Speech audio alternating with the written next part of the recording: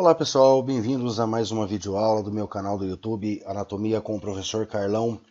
Hoje a nossa videoaula é sobre os músculos do pescoço anterior, mais precisamente aí os músculos supra e infraioides, Então são músculos que estão relacionados com o ocioide e que automaticamente este ocioide está fixado na laringe através de ligamentos.